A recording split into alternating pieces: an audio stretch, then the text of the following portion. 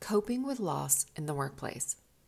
It seems as though the stretches of time during this global pandemic have been divided between announcements of the loss of one great public figure to another, backfilled by continual news of COVID morbidity rates amid the loss of our way of life, leaving many with the intense feeling of catastrophic loss.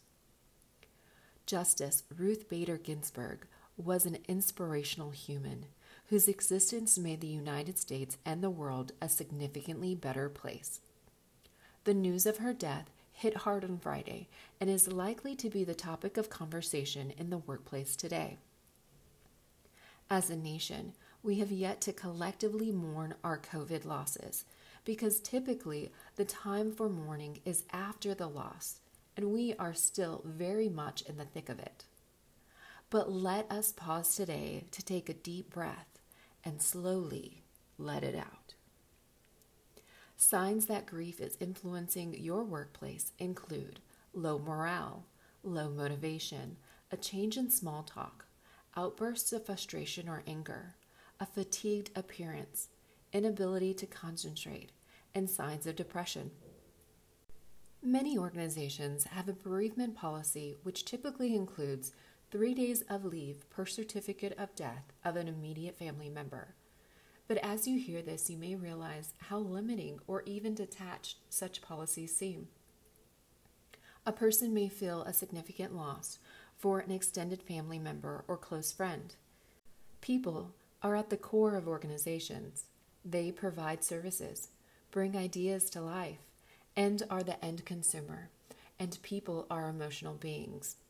The ability to work with emotions, to enact policies with empathy, and the employee in mind significantly contributes to success. Ensure your organization is equipped to address loss with these best practices. Have policies, but don't only have policies. Train on emotional intelligence. Acknowledge the loss. Encourage flexibility.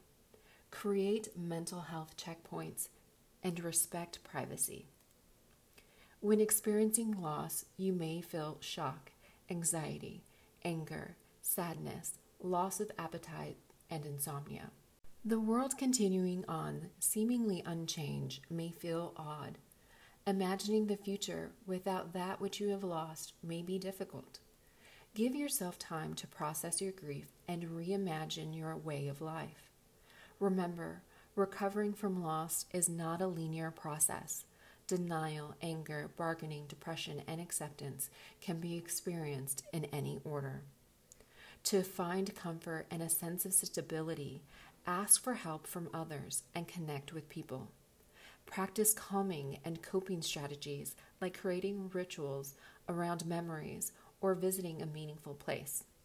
If you are worried about future losses, try to stay in the present and focus on aspects of your life that you have control over right now.